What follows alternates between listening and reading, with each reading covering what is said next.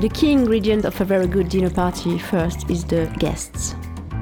My favorite moment is when I'm organizing it, when I start to think about it. I always make a list. I have a very precise way of doing it. So I have girls on the side and boys on the other side. Obviously, I will start with couples, but I think it's nice to invite single person also, because they might have a chance to meet someone. Then I start to count the names and it quickly arrives to a big number.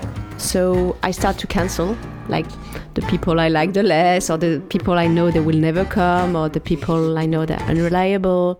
And like this, you reduce your list and you arrive to the right group. The magic of dinner is to meet new people, but I think it's good to mix old friends with new friends.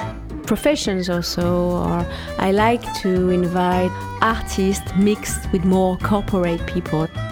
I think the perfect number when it's a seated dinner, it's between 10 and 12, and I think this makes a better mood than if you are only 4 or 6.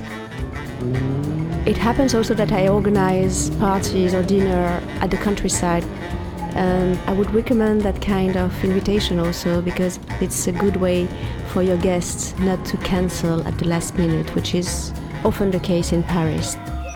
It's very nice to invite friends at home, and it's becoming very rare.